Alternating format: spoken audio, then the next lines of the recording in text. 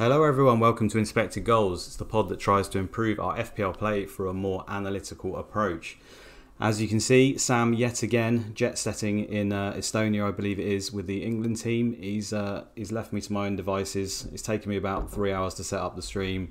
Kindly, I've got two chaps joining me today for the first time, which caused all the hassle, but it was well worth it. So first of all, I've got Simon with me, who is some of you guys might know from Twitter at analytic_footy. Is a great account to follow. And we've got Albert Murray Albert Murray? Where'd that come from? Albert Edwards at Albert_FPL as well. Another guy from Twitter who are heavily into their analytics, of course. That's why we've got them on. How are you guys doing? Yeah, good, thanks. Happy to be here. I've never heard Albert Murray before, though. It makes me sound like some sort of American comedian. He's a TV guy, Albert Murray. I can't remember what show it's on. That's what was in my mind. Fluff that up straight away. Yeah, I'm doing well as well, thanks. How are you doing, Luke? Yeah, I'm okay. Stressed from setting this up, but we're good. I think I'm also stressed just because the amount of injuries in FPL seems to be racking up every minute, and my team is threadbare from when I wildcarded anyway, so it's causing me some stress. But at the same time, I kind of like it because I think we were talking just before the pod.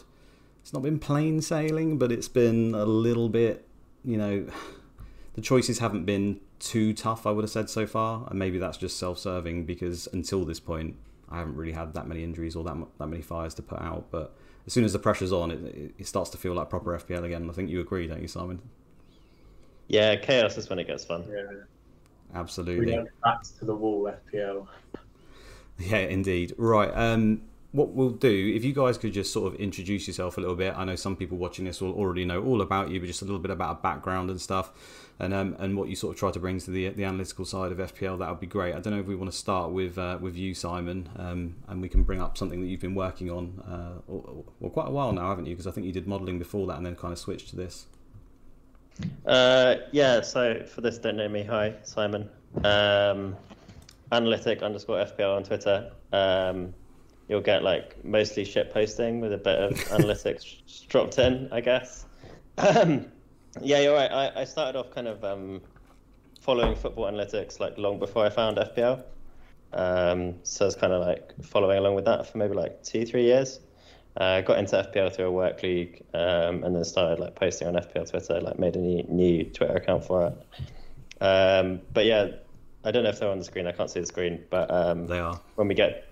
Okay, yeah. Well, that's my team ratings model, which I think I first started that in like 2016, and it's like slowly just like added new features, made it a bit better. Found a lot of people on like analytics, FPL Twitter doing similar stuff, and like stole some ideas off them. And yeah, no, I think they're all right.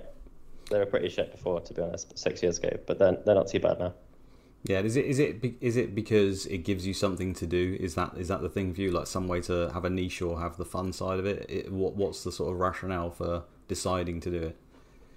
Well, I think initially I just wanted to work out who was actually good. That was like the initial, like you want to know whether your team is actually any good at football was really the motivation. So it was like, Right. Are Leeds any good? So I used to run like a championship version when Leeds were in the championship. Realised I had no interest in the championship as soon as we got promoted. So that got made defunct. And yeah, it's basically that. And now, yeah, just kind of like wanting to know like what's going on with teams kind of under the hood. And yeah, it's just kind of got the model built now. So yeah, it's good fun to keep updated and just kind of go digging around in the numbers. Yeah, and I suppose it's a good way to remove the bias essentially, right? Or the reactionary takes of the most recent week. But it gives you that overview, as I can see. I mean, it's on the screen there for everyone to see. You've got it sorted by overall at the moment. If you want to just explain a little bit around the numbers. Yeah, sure. So like the first two columns, like after the team, like the attack and the defense rating. So all the numbers there are like the unit as goals. So it's like how many goals would you expect that team to score or concede against an average Premier League team, like playing in a neutral stadium, so stripping out like home or away advantage. And then the columns after is like how much the like attack or defense has improved. So like if you see a positive number there, it's getting better. If you see a negative number, it's getting worse since what the model expected at the start of the season. And yeah, you're right. It's kind of, it takes away some of like the last week reactionary takes, but also there's a few issues if you just look at like say just an XG table for a season. Like one, you might only have like we have now like 9 games or whatever, and that's going to tell you something about the teams, but not everything. So like what they've done in the previous like season should still be feeding into it. You can have a bad start to the season and then get better. And then also like how difficult their schedule's been, because you could have a team like Brentford, for example, who've played like a really easy schedule, and a team like Crystal Palace who've had a really difficult schedule, and you don't want to like judge them just based on the like quality of teams that they've played. Yeah, it's really hard to do that, I think, with the results based. Albert, we'll get to you and introduce you fully as well. Sorry, the order I'm trying to do this in probably doesn't make any sense, but we'll work with it. Is there anything that jumps out to you on this table, mate? Because there's some quite stark, I would say, differences between what was expected and how what it's actually come out for. Hello? Did we lose him? Can you hear me, Albert? Yeah. Oh no, I just can't see the table. Oh, of course, yeah. Yeah, sorry, if you bang yourself on YouTube, I don't know if you can do that separately, then you can do that, or I can send you the slide quickly and we can cover. Yeah, just send it to me, please. I shall send it. Simon, do a dance or something. I think I know the table you're talking about. This is the team ratings one, right? I've just put it in our chat, mate. Oh, okay, cool. Yeah, I remember seeing that and thinking Newcastle are doing pretty well, which is interesting. And then Tottenham looking a bit off the ball as well. There we go. I think I emailed it to you as well, if you got it there. Yeah, I mean, for me, the main standout ones are the overperformance, or how good, I should say, that Newcastle and Arsenal have been. Is it overperformance? Is it not? It's certainly been impressive from those two teams, and I know there was a lot of hype around Newcastle for obvious reasons, because they've got a lot of money, they've spent some money, but I think, in my mind at least, the back end of last season, I felt like they were probably overperforming slightly. Their numbers weren't really that strong, but they seemed to get the results, and therefore maybe there was a little bit too much hype, and I kind of undervalued them as a result. I think that's probably what this is telling me now. Again, obviously the small sample caveat, will they start to revert? I'm not sure, but they seem to just be, I mean, those are really impressive numbers. I think just on the general XGI as well, if you were to follow that, they're like 3rd or 4th at the moment, I think. Something like maybe 3rd, actually, just Arsenal and Man City above them, which is just really impressive. Yeah, exactly. So I think the way to read this is that like the model currently thinks that Newcastle are like the 7th best team, with like a reasonable gap to 6th and a reasonable gap to 8th. The fact that they've improved in their rating so much since the start of the season gives you like a hint that maybe the model is like catching up to a jump in their level. Right. We don't know if that's true, but obviously it will take like a little like bit of time for the model to like slowly get like more and more convinced in that these numbers are real. So the model is saying like, I like, if it could speak, it would be saying like, I would expect them to drop off from like 3rd, where they've been playing so far, to somewhere like the 7th best team from here on out. Okay. But there's a chance that the model is like catching up, and its belief hasn't like caught up to their new level yet. Yeah. But I guess we'll see when we get some more matches. No, I think the Forest one is interesting in a similar way, because obviously they got promoted, but you're thinking like, have they actually just gotten worse since the start of the season, or was the model just not rating them properly at the start? Yeah, it's always go on, like. No, I was just going to say it's quite tough with them as well, isn't it? Because they've essentially changed their entire team and changed the division. The accuracy level from the start is probably really hard to gauge. I mean, I don't know, because I don't drive the numbers behind it. And from a modelling point of view as well, like, you can do like translations from the Championship to the Prem, but it's not always going to like work out. Yeah, exactly. So I guess it's probably worth like kind of bringing the listeners in on how it deals with promoted teams. So like Albert was saying, you can do like a translation from their Championship numbers, kind of just based on like how well Championship numbers have translated into like promoted teams' performance in the next season. So you can get estimates saying like, on average, teams will score 40% 40% fewer goals when they get promoted or something like that, and then you apply that conversion to their previous championship stats, right, Simon? Yeah, something like that. It's slightly more. It's just a regression, so it has like a constant part as well. So it kind of it will respond more to like attacking numbers in the championship than it will to defense. So there's like a bit of the model is kind of saying like there's some portion of like this is a promoted team, and there's some portion of like this is how good they were in the championship. The other thing that the ratings do in between seasons is they look at what's happening in like spreads markets to kind of get like the bookies' view on like how strong the team is, and that kind of feeds into the ratings for all the teams, not just for promoted teams.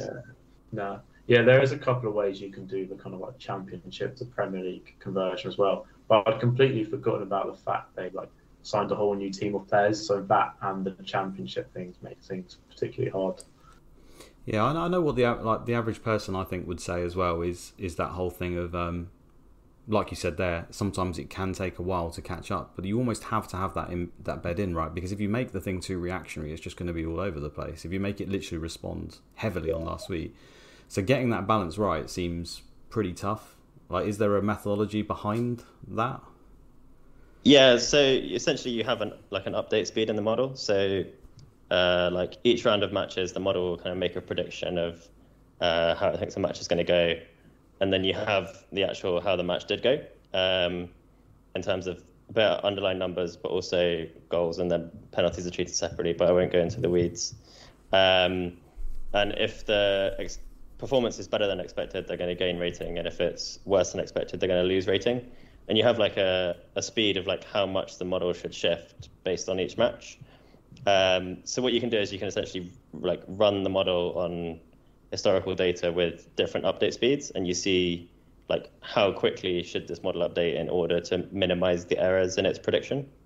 So like you say, if you update too quickly, you're going to be like bouncing around all over the place and like just capturing noise. And if you update too slowly, then you're not going to see what the actual shifts are. So yeah, there is a balance. My model works in a similar way as well. Instead of these kind of like updates like Simon, it would just take the team's average XG from like last 20 or 30 games, whatever, but you can put different amounts of weight on the most recent games. So if you're not putting out if you're not weighting the most recent games, like it's more important than the old ones, then you're never going to capture anything like tactics changes or forms. But then on the other end of the spectrum, if you put too much weight on most recent games, then you're going to start getting really like volatile predictions and like big changes in team ratings based on one game. So it is about finding that sweet spot which, treats new data as important, but not as not too important, basically. Yeah. So have you considered, or maybe you've already done it in the past, then making sort of a fixture ticker off of the back of this? Have you done that like privately for yourself and put that to use? In terms of like how the matches will go? Yeah, so I mean here you've obviously got the teams and you've got the strength of each team, so then naturally I would have thought you could create a fixture ticker off the base of that. It's the same as FPL ticker with green and red, right? But obviously not quite as shit as that. So like it's all obviously in order to update the model has to have a prediction for each match. So it'd just be a case of like putting it in a table. The predictions each week like do get hosted by Ian, FPL_strategic. Oh right. Yeah. There's a little group of us all with models like various, maybe like 10 of us or whatever, and he posts the predictions from all the models each week. So you can see that in like a table. It's got like Kiwi, me, Wee Rogue, like his own, and then like a few others as well. Yeah, no, I do like stuff like that. I've tried to do it on my website a bit where I've posted the FPL review free predictions as well, but I'd love to like extend it further and have like Kiwi's predictions, or just like one website with 10 predictions from 10 different models. Would be pretty cool. Yeah. But yeah, it is interesting comparing the different model predictions. I normally do that if I'm like unsure which players bring in. I'll see what like my model review and then what Kiwi's model is saying. Quite interesting. Yeah, I see quite a lot of you guys doing that. I think Sertalp does that as well, right? On his pod, he sort of brings them all together and looks at an average of all the sort of top, all the ones that are popular at least. Yeah, I think that's really useful. We should probably clarify that people already know. So like the models I make and like what Simon used to make, that's predicting like FPL points, whereas what Sertalp does, that's an optimization model. So he's taken, like, given a set of point predictions, he's trying to find what the best team is given, like, the budget constraints. So there's two different types of models there. Well, that can be get confused. While we're on that, we may as well talk about that, Albert, because you've obviously mentioned there that you've made your own model and a book on how to do so, which I think I could definitely use, because it generally does interest me. I always like a project. You guys probably know that I spent my time trying to work out the Man City lineup for no apparent reason. I just decided to do it one day, and I need sort of something to focus on. I don't know if it's my particular personality trait. You know, I sit there playing Pokemon Go for like 700 hours for no reason whatsoever. So yeah, I always need something to focus on. So maybe that's the next thing. Let me bring up. I've got your Twitter feed there. I've clicked on the wrong slide. Here we go. That's the one. So yeah, I don't know if you want to talk through it at all, Albert. Sure. I mean, I'll just give a bit of background about myself. So, like Simon, I just used to be into like normal football analytics. So, on my blog, I write articles analysing the new Chelsea signings, trying to come up with new metrics to evaluate players. And then I'm not sure if Simon knows this, but I actually met him in 2016. There was this like football stats talk at this bar in Shoreditch, and they had Tom Werble was there, who used to work for the Athletic, Sam Gregory, some guy who used to, an analyst who used to work with Rafa Benitez, and just kept picking him up.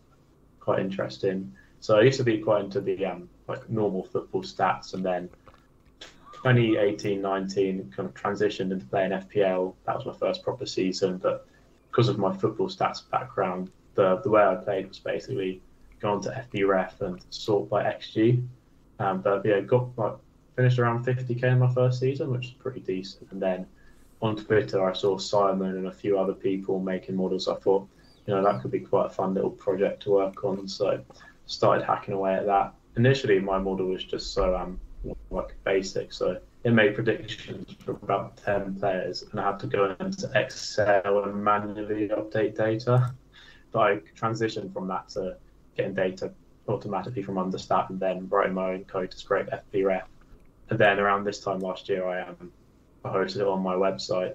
So it's quite a bit of a journey on the model side. And then I was thinking, I've got all this knowledge about FPL models, I might as well do something with it. So that's where the idea to write a book sprung from. So I've been writing the book for about the last year. It talks about the different data you can use to build models with, how you can build models in Excel or R or Python, and then the different ways you can build a model, the pros and cons of the different approaches, and finally, like how you actually, make sense of the predictions and make sure you don't get drunk on your own model.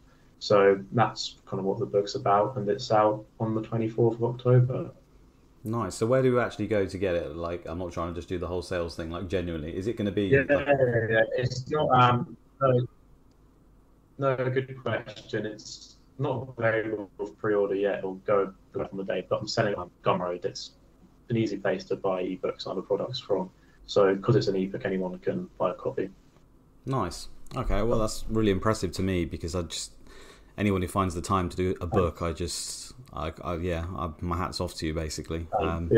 Yeah, I did kind of resonate with what you're saying, Luke, about always trying to have like a project to go for, because I think back in the day I did kind of enjoy the blog articles or the football stats, but I think I always was kind of doing it for the sake of being productive. Mm-hmm. And when I saw people doing the FPL models, I thought like, I'm just going to do that because it looks like pretty fun to do. So I kind of did that, and then the book was a similar thing. But it's quite nice doing the book because previously the projects were all quite self-serving, whereas for this I was thinking like I can actually do something which other people will benefit from. So hopefully people find it interesting. Okay. Do you actually use the projections from your models then? Because in your own, like I see on your website, and I've got it up on the screen here, you've got the comparison with the review, which is seen as kind of the market leader, I guess, as the model. If there was a stark difference, for example, would you lean more towards yours or theirs, or is that just a dependent on the week sort of thing? Recently, I've been leaning towards FPL review more. I think it's just a better model. But in the last year or so, I've been putting in like more time towards the book and less time towards the model. But I guess initially when it came out, like when I first started playing properly, I would lean more on my model than review. And as I was saying before, it's always good to compare between different models when there's a tiebreaker. So I use, kind of like my model as a second opinion, say, and then also Kiwi's model. But I would, I know I like my model. I'm happy with it. It could definitely be better, but I would lean towards review being more accurate. Yeah, I definitely empathise with you, Albert. There, yeah, I used to have a player model as well, and then as I stopped using it, I stopped maintaining it. I was like, well, what's the point now? Yeah, review has smashed it out of the park. To be fair, hasn't he? The whole site, everything the guy does is just unbelievable, and it has set the standard. But I do like the simplicity of something like this as well. I think it does present in a real simple way that's just really easy to use. No, it's nice to hear. Yeah, even some of my friends were saying that was actually quite nice, which is when I started sharing it, which is nice because it's often the sort of thing which can make you get ridiculed, but it's good that people actually enjoyed using it. No, we can't choose it, can we? It's like if I could choose, it would be like the stock market, and I'd be a millionaire. But I picked Pokemon Go and crap like that to focus my attention. I need some guide, not to compare this to that, but you get what I'm saying. We don't get to choose it, do we? It chooses us almost. It seems. Okay, no, that's really good. Thanks a lot for that. I think what we'll try to do in this episode is, obviously we've done the introductions and a bit about the analytics and behind you guys. We're just going to try and tackle some of the questions that we put out, and we've had a lot of the questions come back in terms of more to do with process and stuff, which I'm really happy about because me personally, you guys will know I'm trying to learn this side of the game more. I've always had it in me to try and avoid bias and reactionary takes. Like that's always been there, but I never really knew how to channel it properly, and I guess that's what analytics has helped me to do. But I think it can only improve in that area because we've all got that still there, I think, and I presume you guys do as well to an extent that you try to fight.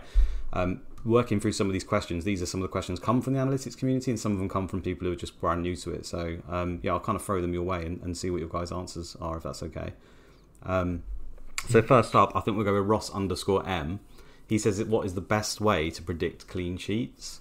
Do you use the models to do that for you, and how? So he's talked about clean sheet odds from the bookies adjusted with a margin. Do you use X clean sheets based on shot level XG data? So quite complicated, I guess, for the average person to understand that. But is there an explanation as to how you predict clean sheets? Because I would say instinctively that's tricky because it's sort of a clean sheet is something almost designed for FPL. I know it's a real thing in football, how many clean sheets, but that's where the points come from, right? Which is really hard to take. You often get these people say, Man City's data's fantastic, but they'll ship one goal to the one chance they have because they're so pushed up the pitch, and they'll concede it in the last minute, and therefore the clean sheet goes. But they've got 0.04 XG, and they're after the clean sheet rather than the data.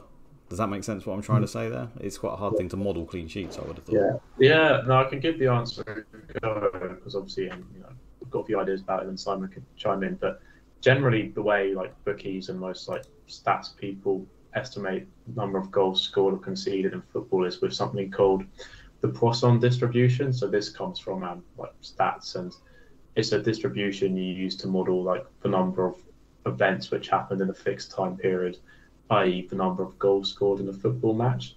So as we're talking about goals conceded, you kind of wanted to come up with an estimate for like how good a team's defense is, and then you can plug that into a Poisson distribution to get an estimate of how likely it is a team will concede 0 goals, and that's where you get clean sheet probabilities. So when you see like big accounts like FPL Salah or other like clean sheet probabilities about on Twitter, that's the like method behind them, and that's how the bookies will do it as well.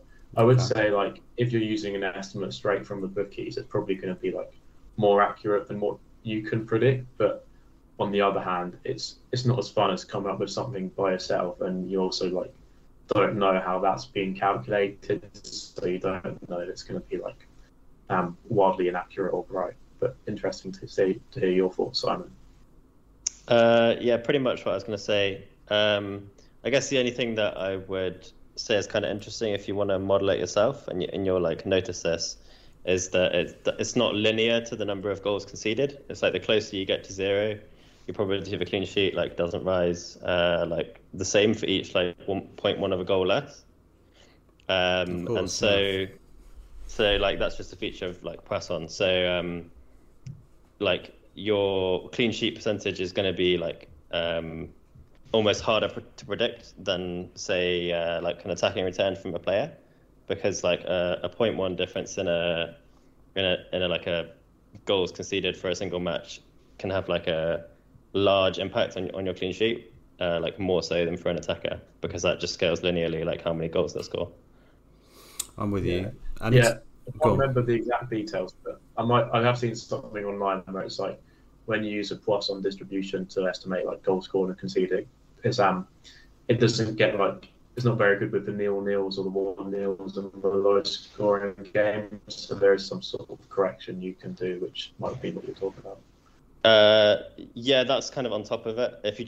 I was just talking about like a basic Poisson, but what you're saying is also right. Yeah, I can't remember whether it over or underestimates nils, but it's basically down to like game state, and so like how a team plays is like in relation to like how many like goals, whether they're behind or drawing or like ahead in the match.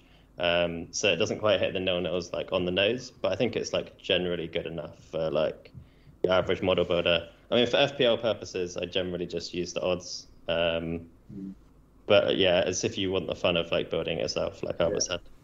Yeah, no, I get that. So, but in terms of the bookies odds, obviously, I mean, I don't bet at all, but maybe in my youth I did a little bit, and obviously the odds, I understand that they're pretty damn good at it. I mean, the old cliche, if you don't see a poor bookie.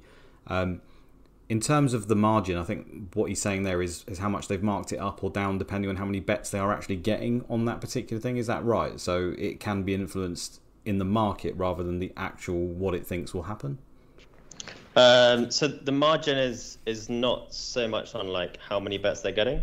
Like the ways that bookies make money is they basically make the probabilities add up to over 100%, so that they're guaranteed money no matter what outcome they get. With you. Then they'll adjust their prices based on the bets that are coming in, basically so they can like try and be in the same position no matter what happens in the real world.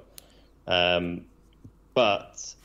yeah, it will like shift depending on which bets are coming in, but that's why the market is such an efficient predictor, because like most of the money coming in is pretty smart, even if most of the punters aren't, because more money comes from like larger bets come from like smarter syndicates, especially on like some like on exchanges or on like Pinnacle or whatever, and like the other bookies will like shift their prices to reflect like the overall market expectations. Right. So it's because it shifts in response to people's expectations that they become a better predictor than a model, because they like take in all of the information. Say like you've got a defender out, or like someone's star striker is injured or whatever. Mm-hmm. That's going to affect it versus just like a model expectation of how good a team is in general. Oh, it's really interesting. So I think what you guys are saying though in general is like for the average person, if you were to go onto a bookie website, look at the clean sheet percentage for that game, it's a fairly decent representation. Probably better than you could do yourself, and it's useful. Yeah, it'll get like the order right. You'll need to just like knock it down for the fact that it adds up to over 100%. Yeah, I could be wrong. I've not actually used bookie stat that much. It just seemed a bit kind of like unsustainable, because you can probably easily get the estimates for like the next week, but if you were to use it to build your model, then it's hard to get accurate bookies prediction for like 2, 3, 4 weeks in advance. Whereas if you're doing your own team ratings, you can predict clean sheets for the next whatever game which you want. Obviously, it won't be accurate because games will be played and then defense will get better or worse. But like generally, when you're building your own model, the more other sources you rely on, like the more likely it is your model's going to break or like you don't understand it. So yeah, for sure. I think what you have, like this is what I try and do for the team ratings in between seasons, is you can infer like bookies team strength from their like match predictions and like end of season like points predictions and goals predictions, things like that. And then you can apply your like model formulas, like looking at what the bookies think of the teams, to look forward more than 1 week. But yeah, you're right. It is tricky for more than 1 week for sure. Yeah, I didn't even think it's an interesting debate for building a model. Like how much do you kind of do it yourself, but you might not get it as good, or like how much do you just take in other data, but then you like don't know how it works, or it could just break any time. Yeah, for sure. Okay, lovely guys. We'll move on to Nick Wright. I think he's got an analytical background, hasn't he? I'm pretty sure he has. I think he might be in one of our chats. He's asked quite a few questions here, which I like. So I've taken a few of them, and I think one of them is quite popular in the community, or I see quite a lot, or at least a common misconception. And it's he asked why managers who use the same model as their primary data source would end up with significantly different teams. Yeah, if you've got any reason why that would happen. I'll go to you first, Albert. I'm guessing it means kind of like, so you get the models of predictions, but then say on FPL review it'll give you your suggested moves. But when you go on that, it normally gives you quite a few different suggested moves, and then these moves, there might not be that much difference in predicted points between them. So once you've got a short list of moves, it's quite easy to like pick something different to someone else. And also because you've got your short list, you start applying your own opinion and seeing like what fits better for my team. So that's when you're going to get different teams based on the same models. That answers the question. Yeah, but I think again we mentioned it briefly before that. How much you try to then put your individual spin on it, and therefore presumably your own biases and thoughts, can presumably end up being a negative side, because that's in a way what we're trying to escape with the models. At least that's the mindset. Yeah, definitely. Yeah, it's tough. It's just like, I guess you could just go with the top like suggested transfer each week, but it does feel well, sometimes it appears to be counterintuitive, I guess. And also, if it depends.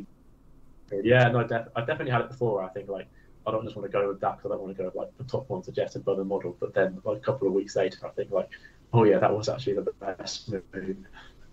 Yeah, exactly that. I mean, I had it this week where it told me to get Cucurella and leave Saka in, and I took Saka out. He gets 15 points, but c'est la vie. Yeah, Simon, I mean, that's a common thing, isn't it, on Twitter that you see? That we've seen it. I think it's been a hot topic like the last couple of weeks that, you know, if you're copying someone or a content creator, or, you know, it's just as bad to go on FPL review and just copy the top move, and the you know, the fight back as well. I don't think anyone's got exactly the same team. I think they're all going to be fairly similar, but I don't think anyone's got the exact team. So everyone is putting their individual spin on this stuff, I guess, and comes from a different standpoint as well, in terms of the team that they actually enter for that week is probably going to be different in the first place. It's not like we all pick the exact 11 from the beginning. Yeah, so I don't know if you've got anything to add. Yeah, it's one of my biggest bugbears. This like all analytics people do is just copy a model. It's just not true. Like there's a couple of things like all the predictions are conditional on like an expected minutes input, and like that's even in things like FPL review, that's basically input by humans. They use like hive mind predictions, which is like how people are adjusting it like during the week, kind of like weighted to the best predictors, and then like FPL research and like review themselves just like go through and like make manual adjustments based on like what they think. There's also things like who's taking penalties. Like sometimes you have uncertainty over who the penalty taker is. It's gonna like shift like projections quite a lot based on that, because it's just like one variable of like who's getting the penalties. And so like there's still quite a lot of like thinking needed, and you also then have like ways that you can analyze like how the EV like it might change in the future, because like the estimates that you're getting in one week are not going to be the same as the estimates the next week, and you can kind of like you can model that and look forward and go like, okay, given the uncertainty in the X minutes and in the EV, you can end up with different paths. There's still quite a lot of thinking like needed as a like analytically focused manager. It's just the thing which like analytics people do is they just like focus on a really small number of things. We don't really worry about like, oh, like is Salah like dead? It's literally it's more like, is Salah going to play? And is so-and-so going to play, or is like they're going to get 70 minutes, they're going to get 75, like, and you just focus all your attention on a different set of problems, rather than doing no thinking at all. The models are just so useful. Just highlighting like the top 5 or like 10 players to focus on, a bit different to what you talk about there, Simon, but you don't have to kind of go to each player with the model. The model might say like, you know, here are the best, like, 2 or 3 midfielders, or like here are the best 2 or 3 suggested transfers, and then you can focus on that instead of having to like consider everything. It limits your space of options or whatever, but it just makes life so much easier. Yeah, for me, I think, and I don't know how much is actually factored into it, but it's stuff like, I'll give you an example. So after the blank in 12, I think personally Saka and Foden look pretty appealing to get straight into your teams, or look to try and get into them. My exact money is in a situation where if one of those was to rise, I might not be able to get them. So even though I may fancy, say, Saka versus Southampton, I think it is in 13, is that right? And Foden's got Man City. I probably would prefer Saka off the bat.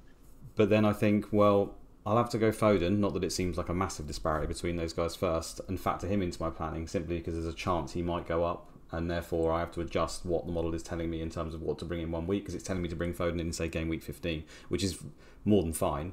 I think that's probably when the fixtures looks the best to do so. So it's that kind of thing that I'm doing, and I don't know whether I'm doing that right by factoring that in or not, because I don't even know if review takes into account the price changes or not. I'm going to have to ask him, to be honest. No, the solver's always kind of like give you a solution based on current prices. Right. So like modeling future price changes is... I think setups like tried to do a little bit of it this year, but yeah, it's not easy. And like you say, yeah, there's still quite a lot of like unknown variables, like how much is a free transfer worth in order to like roll it versus making it. Like how much more should you care about the next game week than like 8 game weeks down the line? And like how much should you care about leaving money in the bank to stay flexible? Like should you go early to like chase price changes? There's all these like other aspects to the game. Which like sit outside of predicting like how many goals and assists a player's going to score against a particular team based on the number of minutes they play. Interesting. I think it's stuff like this why you're never really going to like solve, because there's just like a lot of unknowns. Yeah, we can try. Your connection seems to be a bit dodgy, mate. I don't know if there's anything you can do about it, but it's like breaking in and out. But I don't know, are you seeing that as well, Simon? Yeah, same for me. Yeah, I don't know if there is. If there's not, then there's not much we can do about it. But it's just to let you know. If the missus is on Netflix or something, then you know what to do. Rugu says, as Foden moved clubs, did I say something stupid there? I meant he plays Brighton if I said Man City. I think that's what I did.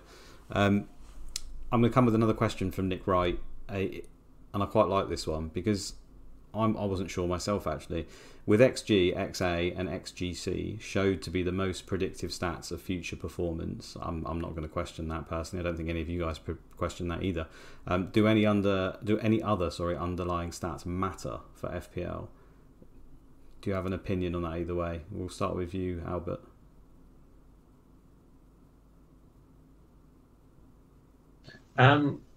Yeah, I'd go and say, like, once you've got the XG, expected assists and expected goals conceded, nothing else matters, because a lot of the stuff you see is like chances created, shots on targets.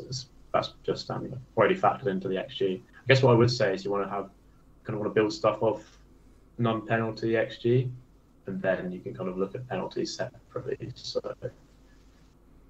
I'd say non-pen XG is a bit more important than normal XG, but yeah, I'd say like nothing else matters apart from those.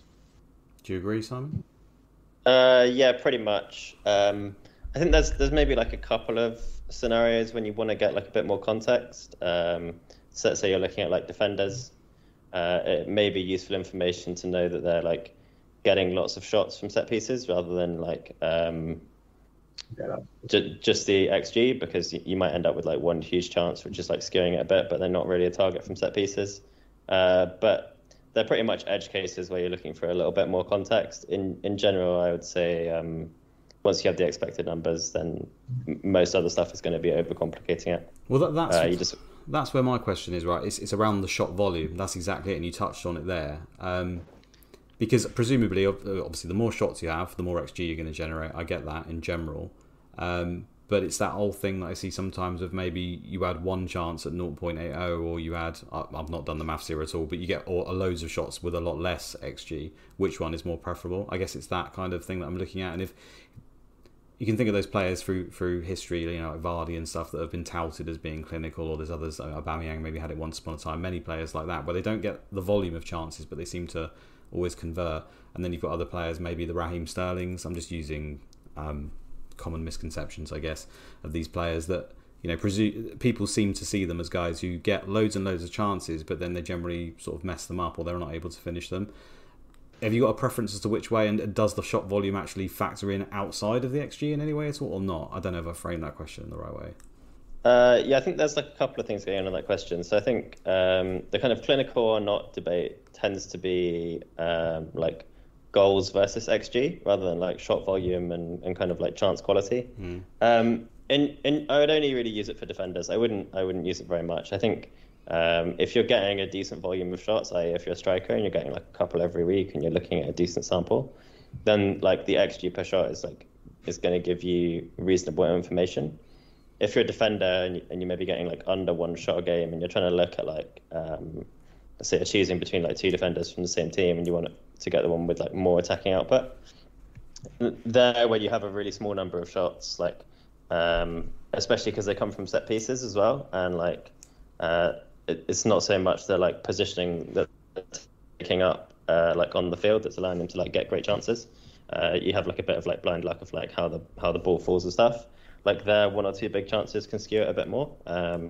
So I'd go looking for a bit more context. But in general, I wouldn't be like preferring like high shot volume over low shot volume necessarily for attackers. Okay, yeah, no, that makes sense.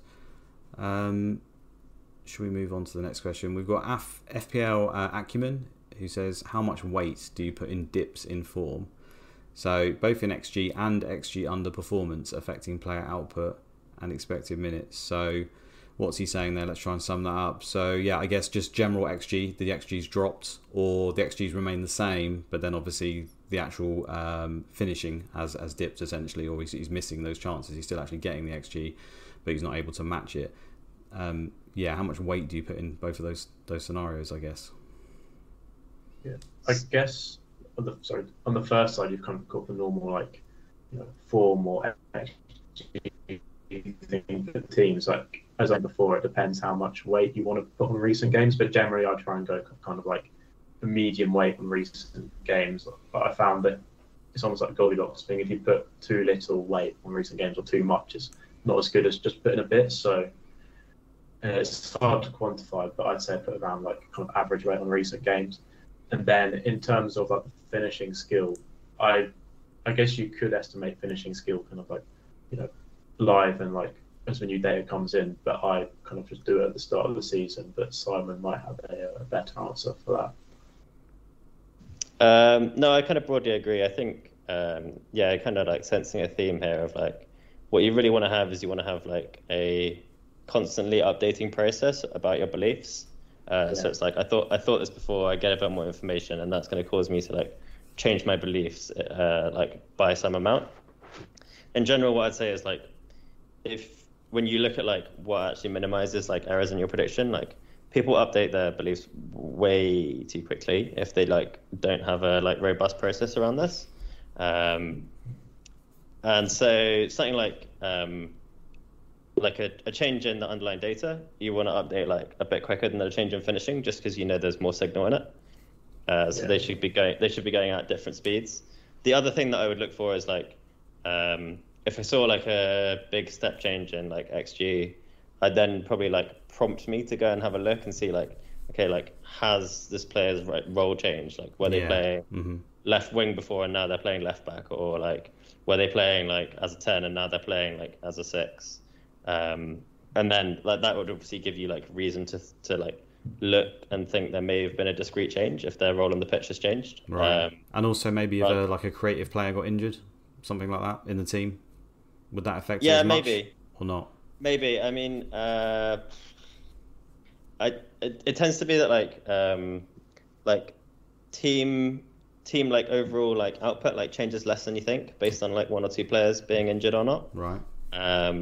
Just based on like looking at odds and like looking at like spells when teams have been in and out.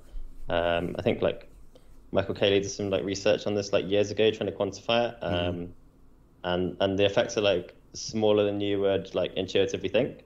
But yeah, possibly like some gap, and it's going to be really hard to like get an accurate like. It's going to be all individual cases as well, right? That's the thing on there, I suppose. Because that's something you see a lot, like not just in the community, but I'm talking like if you just watch football, right? The commentators straight away, oh, they're missing this player today, so that's why they weren't able to do X, Y, Z. It's just like an easy go-to, and I don't know if it's just because it's right in front of their face and it's just an easy answer. Yeah. But often, you just want an easy reason to say like why they were bad, and like that's something. Yeah. I don't know there was research behind it by Katie and by people like that saying it's not that important. That's quite interesting. Yeah, I mean, it still has some importance, like, but it's like it's overrated when like with updating quickly. Like your intuition is like not quite tuned correctly. I think with the updating and stuff is also interesting because when you're building a model, you're trying to apply the same approach to all teams, but then as we said, you want to give treat more recent games as more important.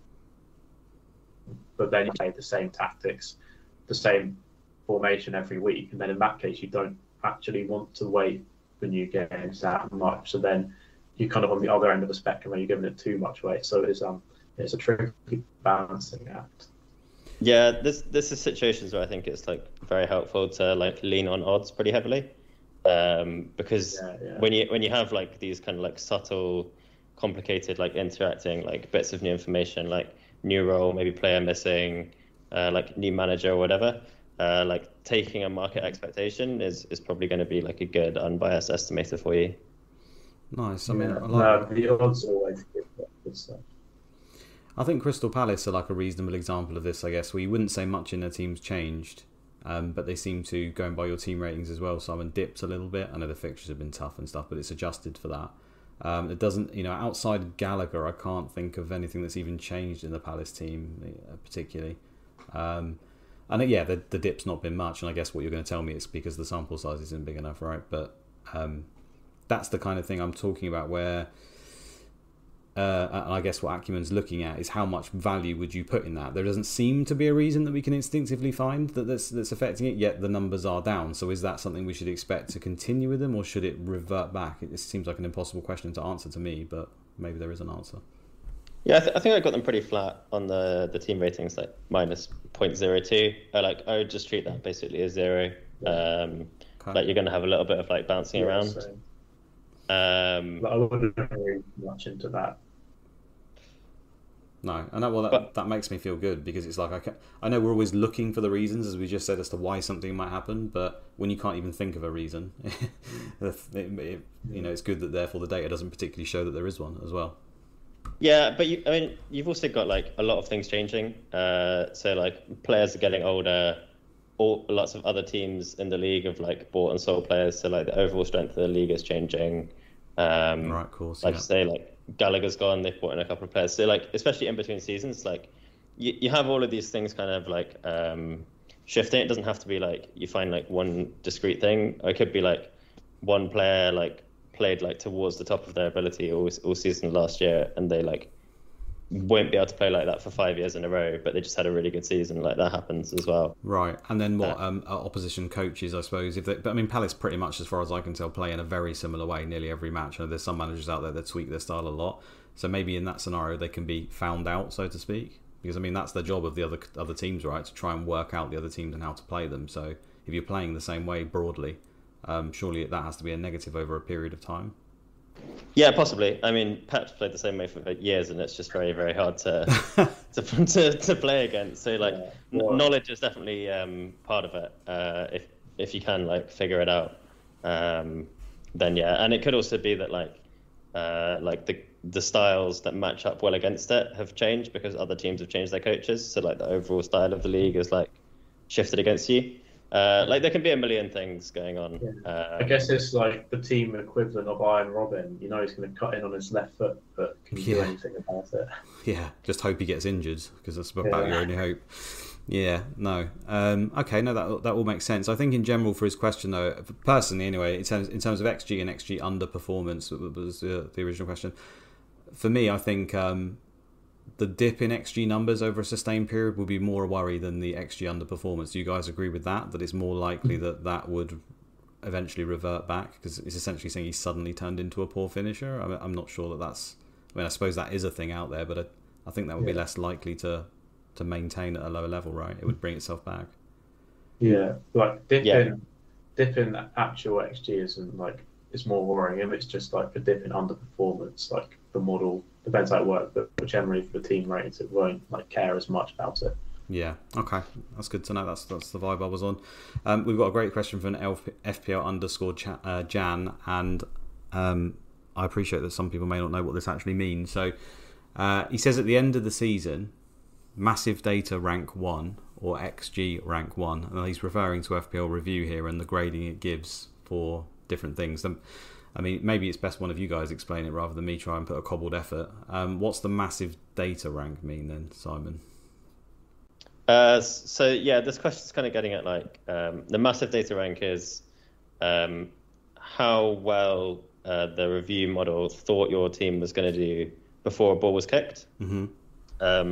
And then the XG rank is like how well your team would have done if like what happened on the pitch like turned into points at expected rates. So it's like one of them is like pre-game week predictions, and one of them is like reaction.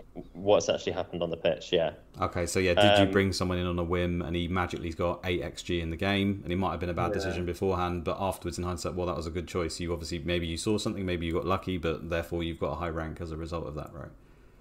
Exactly, yeah. And the other thing worth mentioning here is like minutes. So like the MD rank is like based on the model's expectation of minutes, and obviously the XG is based on the minutes they actually got.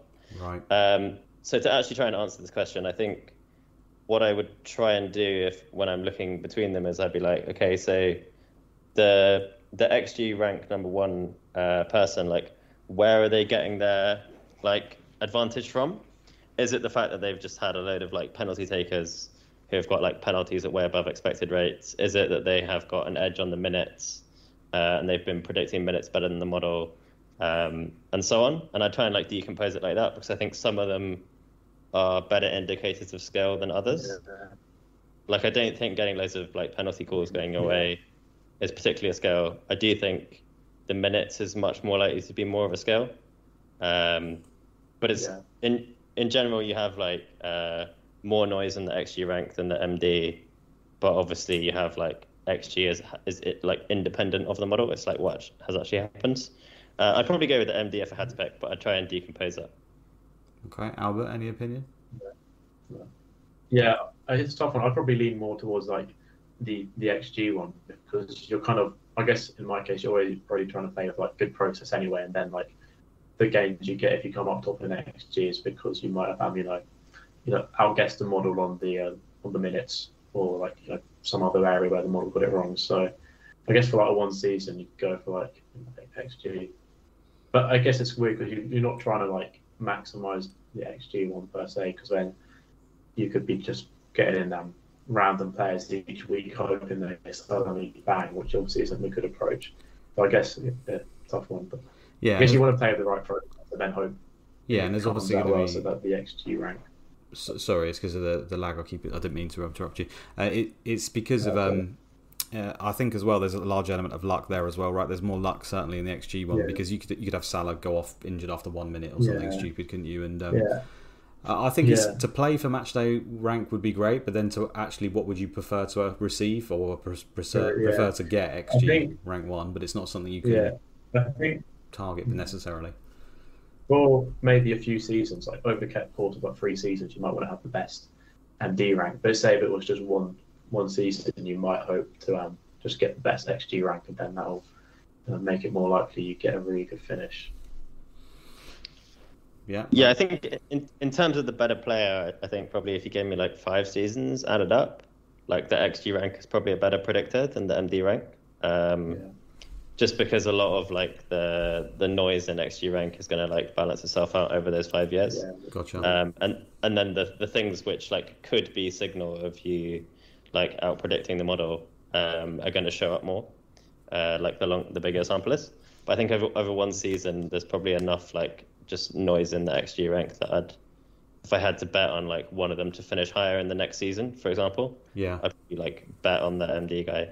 So if you had someone who was over, let's say, 10 seasons, got an extremely high XG1 rank, XG1 was reading it, XG rank, or got, you know, close to 1 over 10 seasons, which I don't even think that would necessarily be possible, that would be noise to you that guy is extremely good at this game and essentially outperforming what seems possible. Yeah, then I'd be like, hey, there's something going on here that they're doing, because it's a big enough sample that you're like, okay, and then again you can like look at it like, are they getting more minutes than the model predicted? Are they actually just picking up on like goal scoring rates better? And like, what is it they're doing? And you could like learn from that. I think on a similar tangent, like the person who wins FPL every year, is, like their previous records or like future records is not always as great. So I guess you could say like, you know, you might get the best XG rank one season, but then like tail off next season. Yeah, and you'd expect, as we expect XG to broadly match actual output, that people who finish in say the top 100 would probably end up with a decent XG rank. There's going to be some noise in there, right? You can have a few people where it's not even close or whatever. But I think broadly speaking, if you looked at the top 100, they'd have a pretty high average, I would say. Yeah, no, that's a good point. I'll say it now before I forget as well. I think a lot of like non-stats people think you have to like, you know, find the best differentials and try to like out-predict XG to like have the best finishes. But in reality, you just got to like make good decisions each week. I try and get a good match day rank, and then get a bit of luck on top of that, and then that will give you a really good finish, if that makes sense. Yeah, absolutely. Okay, guys, I think we'll move on to some more specific questions for this week, because it is a crunch week. I'm conscious we've been going an hour as well. So I've got a few sort of general vibes that I've caught from Twitter, you know, what people are talking about, and just cobbled bits together, but feel free to chip in with any of your own dilemmas or situations. But the main one, or one of the main ones certainly, is Salah.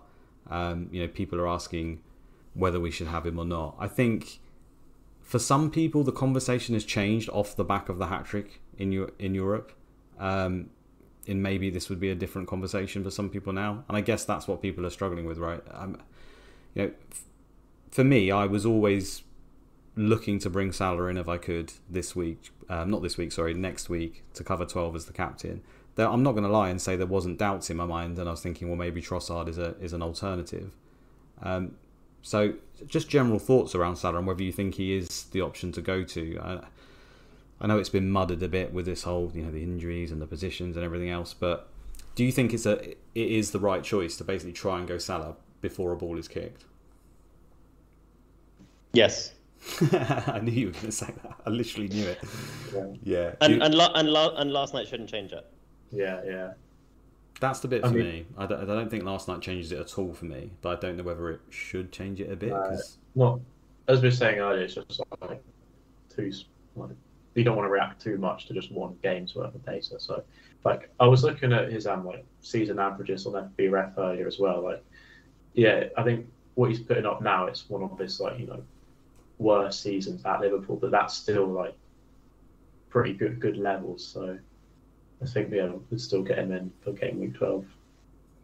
Yeah, how much do you buy into this whole tactical thing then? Because people are saying, oh, he came on and he played up front against Rangers, and therefore that's why he scored his 3 or whatever.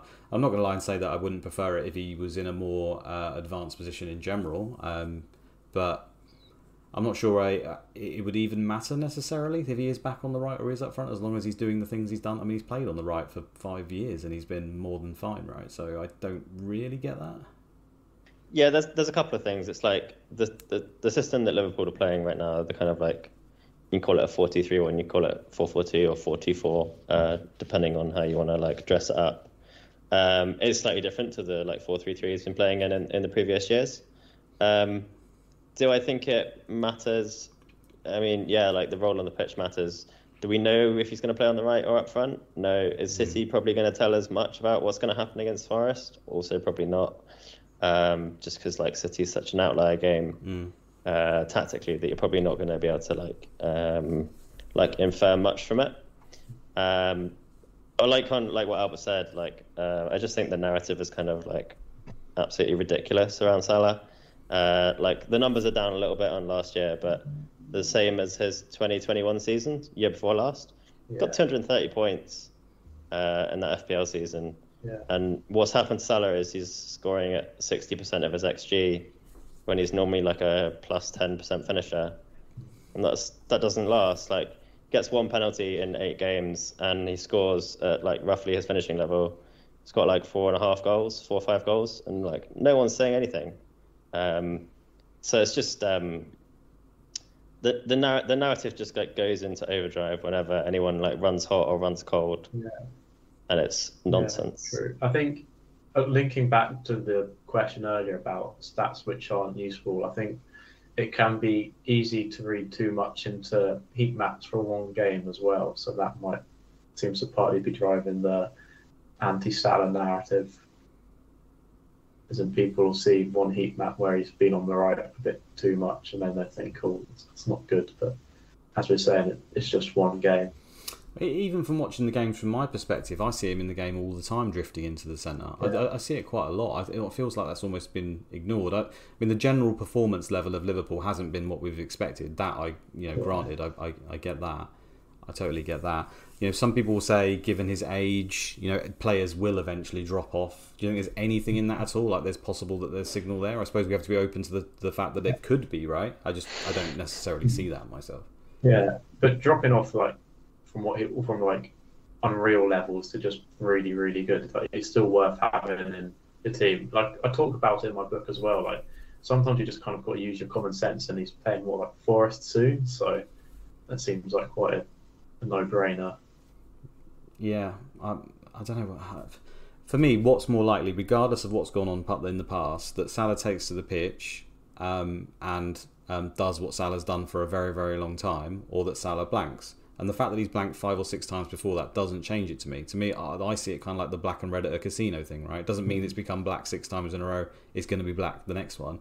In fact, I'd say the odds are more weighted the other way, because we know that Salah's data is very good and he's always been very good at doing so. So if anything, it's saying he should be scoring.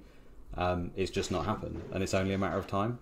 That's the way I look at it, and I don't understand why people don't see it that way. They literally see like he's not getting the points, as far as I can tell. I kind of get the argument a little bit around he costs a hell of a lot of money. And if you're not going to armband him, and you've got Haaland, and you're set on you're just going to captain Haaland, I kind of get the argument around that. But I kind of also then throw back, well, we just seem to have shit tons of money this year compared, and the players are just relatively cheap. There doesn't seem to be a strong enough argument for me to just bin him. This again, I think, is where models are really useful, right? Because you can look at the teams where you get Salah, and you can look at what else you would do with the money, and because you're putting numbers on these things, you can actually like compare them properly. Instead of having to go like, oh, well, he's expensive and like a bit of this and like maybe these 2 players will do this. You can just quantify it, and you can go, okay, well, like given the best evidence that we have, I think the team with Salah is worth the money, or the team without Salah and spreading the money is better. So yeah, happy days. And if you've got something like an optimizer and you try different kind of like parameterizations of that, and then Salah's always coming out as in the team, it seems like pretty good evidence that you should have Salah in the team. But if it was kind of a bit more like, oh, sometimes he's in it, sometimes he's not, or he's not in it that often, then it's more of a decision. But when someone's like consistently in the kind of like top teams, or like top 5 predicted players, it's kind of a sign you should go with them. Yeah, I think the analytics guys in general, I mean, I can't speak for all of them, and a lot of teams dropped Salah recently, but that's more to do with the fact that the fixtures dictated it rather than just the general underperformance. I think most of us had a plan to either get him back, or even if you don't necessarily, it's the fact that we will get to wildcard in 16, so it's not like a massive issue to, like you say, maybe go for one where you've spread the cash around. It may not be too impacted, so you can maybe get away with it. That's the vibe I got from it as well. So we're all Salah in, basically. Yeah. I mean, I am. I think so. I don't think the hat-trick... I'd like to say I don't think the hat-trick's changed my mind. Maybe it has. I mean, I have to be open to the fact that it has. I was sort of umming and ahhing whether I should do it. Maybe I should go Son. But again, I point to the fact that Son is very similar in this scenario, right? Everyone was saying the same thing about Son. Bam, he scores, a hat-trick. Then he scored 2 the other night. I mean, I come back to it. It was more likely that Son was going to turn this around and revert to what he was doing, or than it was the other way around for me, regardless of how he looked on the pitch. And for me, it's just a matter of time. Like, yeah, that's all I wanted to say on the subject. So we're all Salah in. I think that's right. Unanimous. Yeah. Good. Well, blame us when it goes wrong, but it was still the right decision before a ball was kicked, right? That's what this is all about, hey? I mentioned Son there, and I've put him on there. Is he still a viable pick? I mean, he's home to Everton this week. Do you think he is... Forget the alternative, actually. Do you think he is an option to pick from this point? I think it's hard to forget the alternatives, right? Because you're going to have like Haaland, right? And then you're either going to have like Salah or Son or Kane or like the premium and like pick two. And so because he's kind of in that bracket, like I don't really think Son really was ever a viable pick, just because Salah's better, and like, well, I had Kane on the wild card. Yeah. If you're going with the three premiums as well, you can go Kane, and then you've got kind of like good midfielders in the £8 million range. But if you flip it and you take Son, there's not as many good forwards to choose from. Yeah. So it's more a game theory decision than anything else. Son as an individual is still a great pick. It's just when you compare him to the alternatives and the way that we have to structure our teams, it's hard to find a place for him. That's pretty much the part. I mean, I suppose, is there an argument, say you haven't got Salah in your team, like I've got De Bruyne, you know, is the value of the transfer, which we touched on before, worth to go to Son for this week versus Everton, and then to maybe move him on to Salah next week? Or is that too much of an investment that you're going down a narrow path there and it can end up affecting you negatively? I'd probably say no, especially given kind of the state of the defenders and like how the injuries are stacking up in most teams. Like if you are at a point of the season, let's say in the first 6 weeks, where like people were considering like burning transfers every week, and you've got like 2 frees and you've got no idea what to do with them, then like maybe. With the current state of play, probably not. Probably free transfers are too valuable. Yeah, I think when you look at model predictions as well, you come to realise like how kind of condensed a lot of the players are, and like most of the values in making transfers just comes from like swapping out an injured player or getting someone in with a double game week to get that extra fixture. That's kind of what I found over the last few years. Don't know do you agree, Simon? Yeah, plus like big fixture swings as well. Yeah. No, I get that. I suppose the argument again from just someone on the outside maybe looking in would say we've only got until game week 16. You know, I don't want to waste my transfer. You know, transferring out Nico Williams for Dunk, because I think I could get Son in this week. He could hit 16 points. It pays for itself. It was the right move, and I kind of get that, but at the same time, like you said, if the most of the value comes from a condensed player where Son's not too dissimilar for some of the other options, and then, you know, moving out someone who is definitely getting 0 or very close to 0 for someone who is likely to get a certain points range over even if it's 4 or 5 weeks, that's probably going to work out. I suppose when it comes down to 1 week, you know, literally, let's say we were wild carding next week, the move's clearly just to bring Son in, right, or something it was, as long as he was right near the top of the projections. But even if you start to stretch it out a little way, suddenly it makes more sense to have a viable team and a viable squad. Yeah, I think what people generally like struggle with, I think, if you're not kind of like playing with numbers a lot, like doesn't come intuitively to humans, is like thinking probabilistically. Like it's possible that Son scores you 16 points and it like pays for itself. It's also possible that you take out KDB for Son and like KDB gets 10 and Son blanks and you're 8 points down. And then in a worse position. Yeah, so the question isn't really like what like could happen. It's like, okay, if you take all the things that can happen, like how likely is each one to happen, and therefore like what's the kind of overall value. So it's definitely possible. Like shit can always blow up in your face. Like that's just FPL, but it doesn't mean that it was like the most likely thing to happen when you're assessing it like before you made a decision.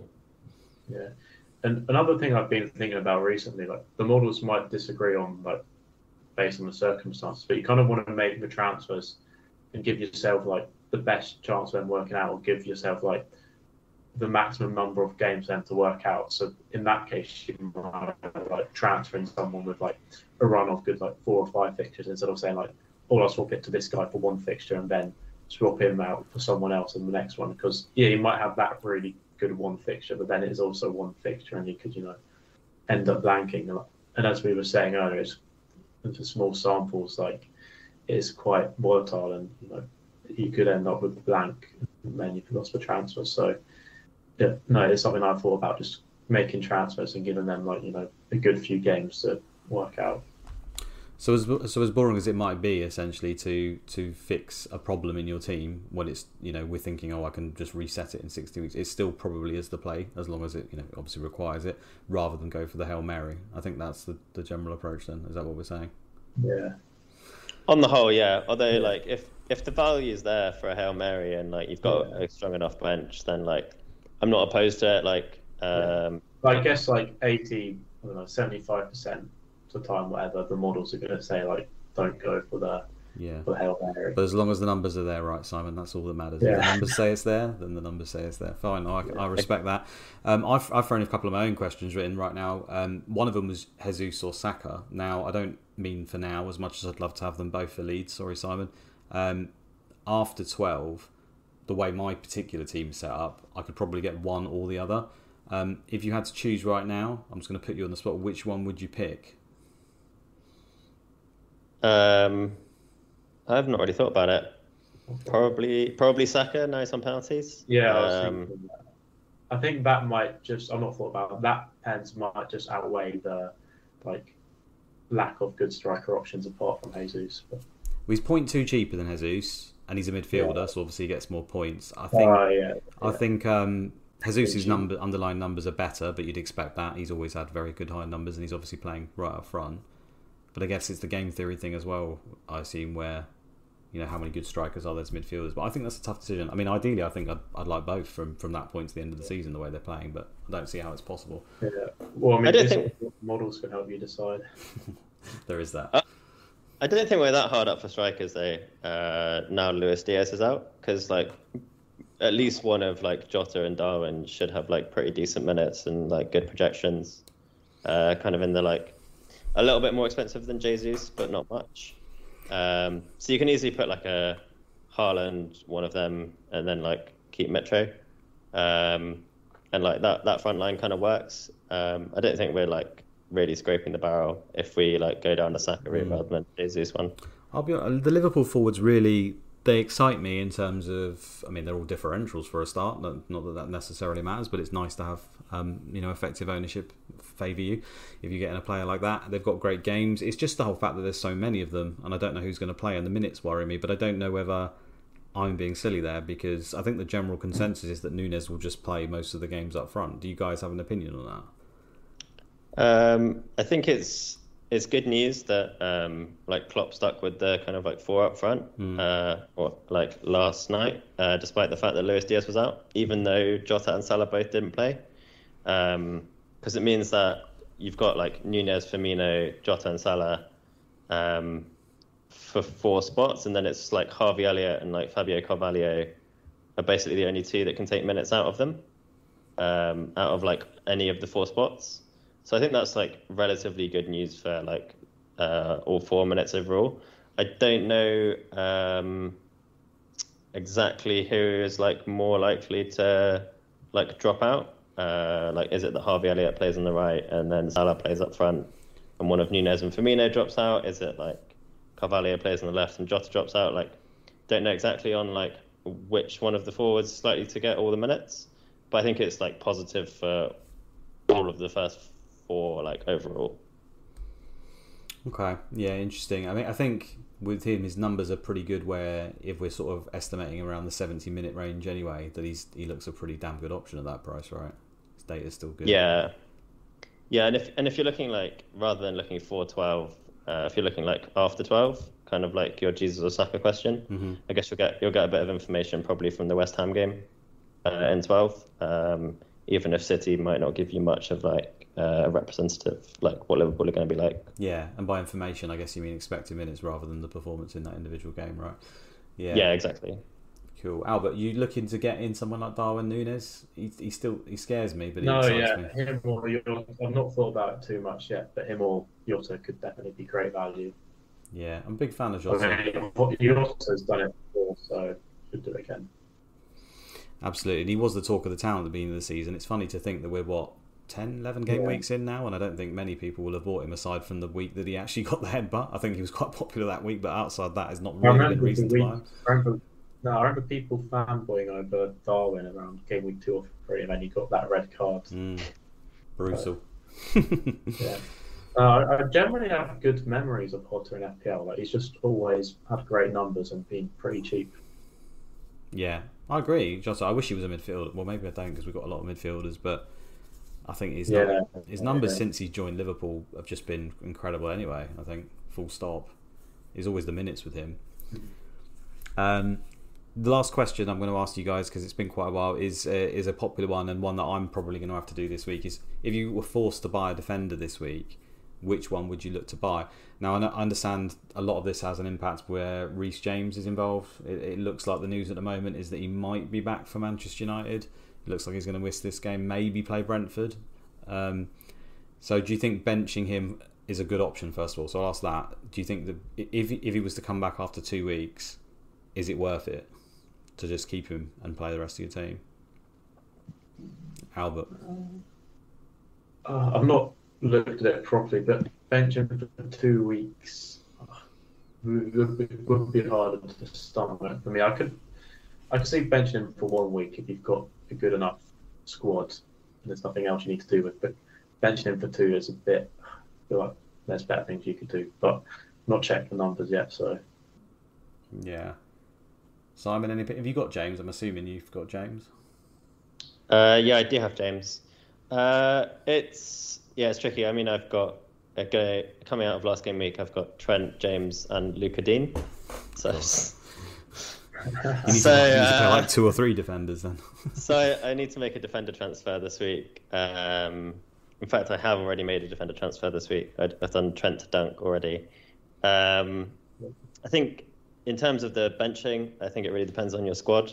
Like, how are you looking for 12? I think the thing about benching him for 2 weeks is that 12 is a blank, and most people wanted to use their like benches just to like ride out City and Arsenal anyway. Yeah, not ideally timed, these injuries, are they? So in that sense, you can't really bench James in 12 because you just end up like playing with 10. So in that instance, I'd be like, yeah, it's probably worth spending a transfer rather than playing with 10.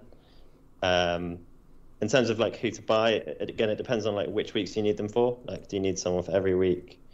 Do you need someone like just to fill in like rotation gaps? So like I bought in Dunk. He'll play this week and he'll play in 12, but I probably won't need him too much on the other side. Mm-hmm. If you need someone this week in particular, like Wolves got a really nice fixture playing Forest.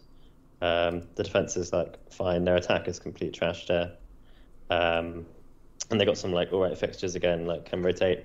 But I'd look at like which weeks you're going to need them for, and then look at like which teams have good fixtures in those weeks, and have a look at the defensive ratings as well.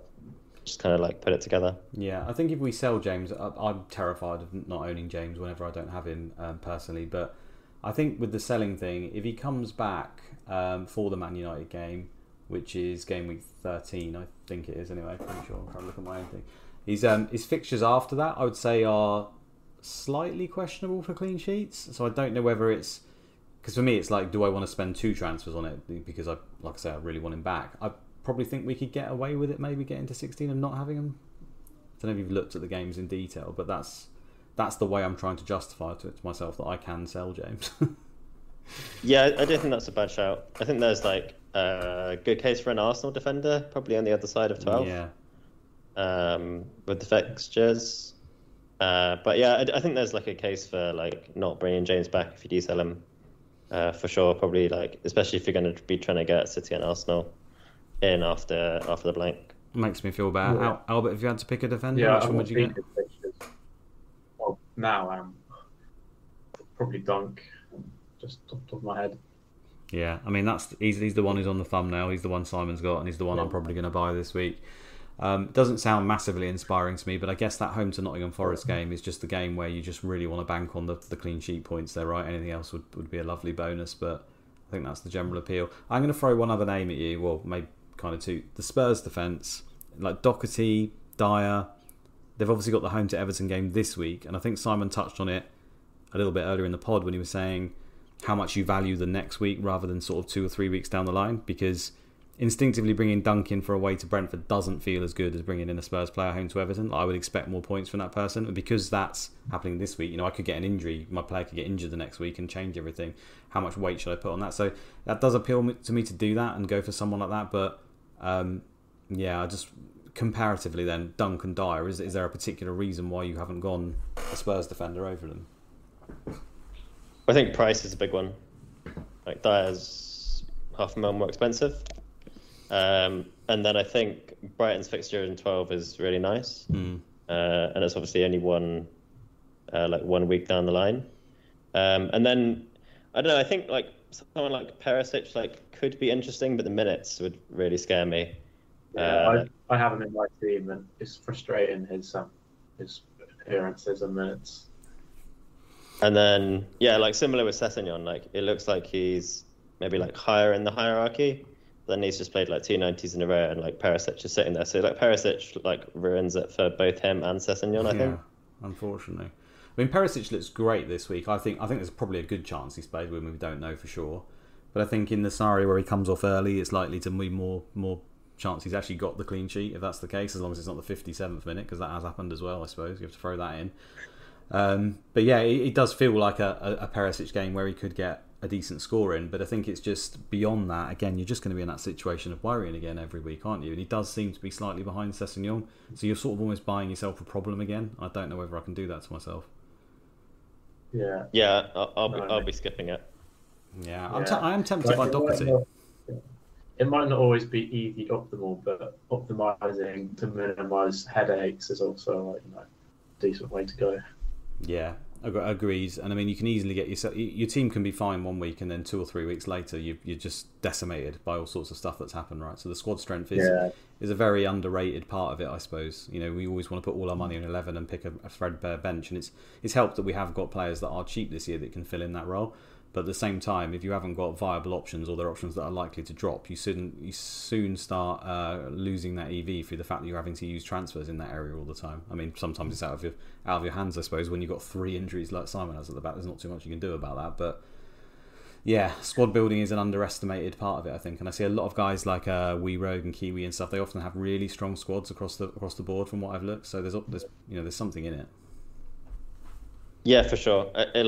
The main benefit, like you mentioned, is just being able to use your transfers on the high value options. If you have decent playing players that aren't that far behind, what your first team options would have been, you get a suspension, you get a small knock of an injury or whatever, you can just ride it out.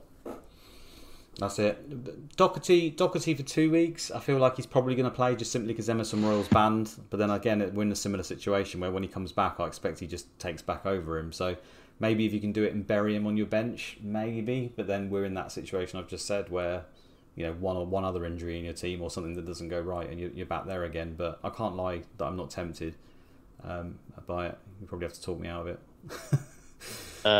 Yeah, I think I'd use Albert's phrase of "you're just buying yourself a problem." Yeah. Not for me. I think. I mean, he could do well in the next 2 weeks. Well, away to Man United is not great, is it? Right.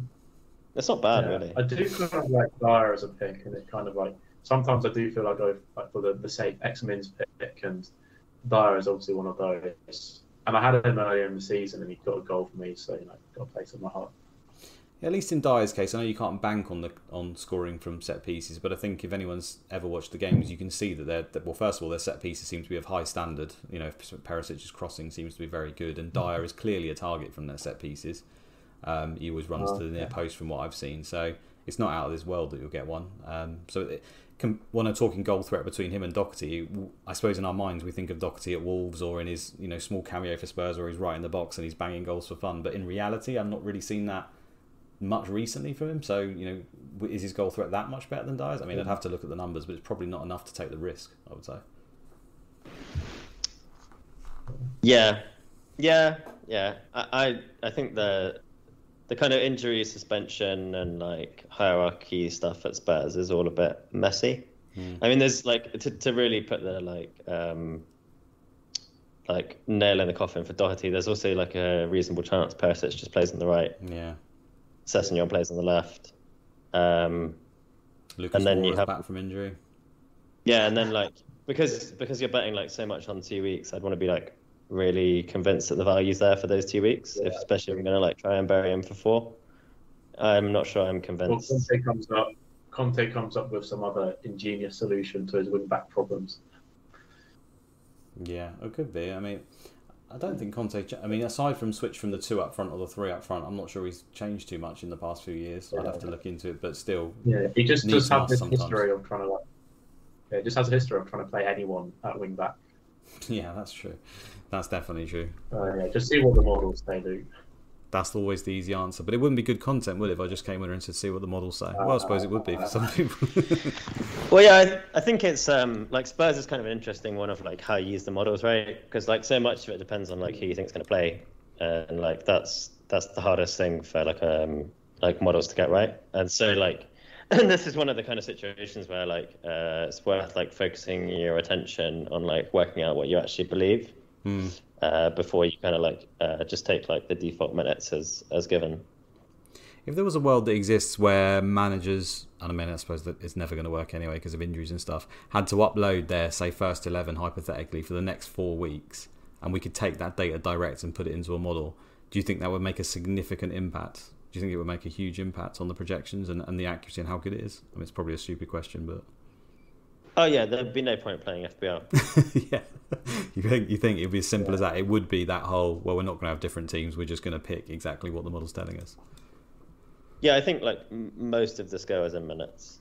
Yeah, I guess the trouble is, though, I'm not better than me, Luke, but Pep he always seems to try and adapt it for each game. So I don't know if they just say like this is the ideal team for the next 4 games, and then just end up changing it anyway. Yeah, it's never going to work in reality, is it? It's just never going to happen. But it's nice to envisage. That sort of intel on X-Men would be really useful. It certainly would, and I'm sure there's people out there that probably. I mean, there are people that will have that access. Not that they're the kind of people that will be releasing it, I might add, but obviously people in Pep Guardiola's backroom staff or whatever will know presumably on the day, and lots of other places across the country. So. If only they played FPL, right? Maybe some of them do. Maybe people like Fabio Borges and stuff who've just such great success are just closet like coaches for like Pep or something. It'd be incredible to find out. But yeah, it is interesting seeing the transfers that Premier League players make for their FPL teams. Definitely, because that gives you an indication.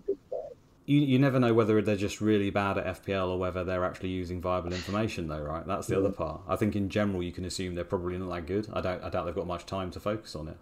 Well, maybe they do. They finish training at like midday, some of them. Yeah, I think it varies quite a lot. Yeah, I mean, go on. Inside information is how you make your Man City predictions, isn't it, Luke? Oh yeah. Just fed the team. Yeah, definitely. I wish. Right. Okay. Thanks, guys. That's been great. I think we can end it there, unless you guys have got anything else you want to touch on at all before you go. Not from me. Not really. Thanks for having me on, Luke. And then my book's coming out on the 24th of October, so just shoot any questions if you've got them. Absolutely. Give these guys a follow on Twitter. They produce loads of useful information, as you've seen there. The team ratings. Albert's got his model in his book that looks really interesting as well. Also, if you could drop likes and subs on the old video, that would be very helpful to us as we continue to try and grow. I appreciate you guys joining me, and I shall see you on the next one. And I'm sure these guys will be on at some point in the future again when I need them to step in. Thanks a lot, guys. Yeah, thanks a lot, mate. Really enjoyed it.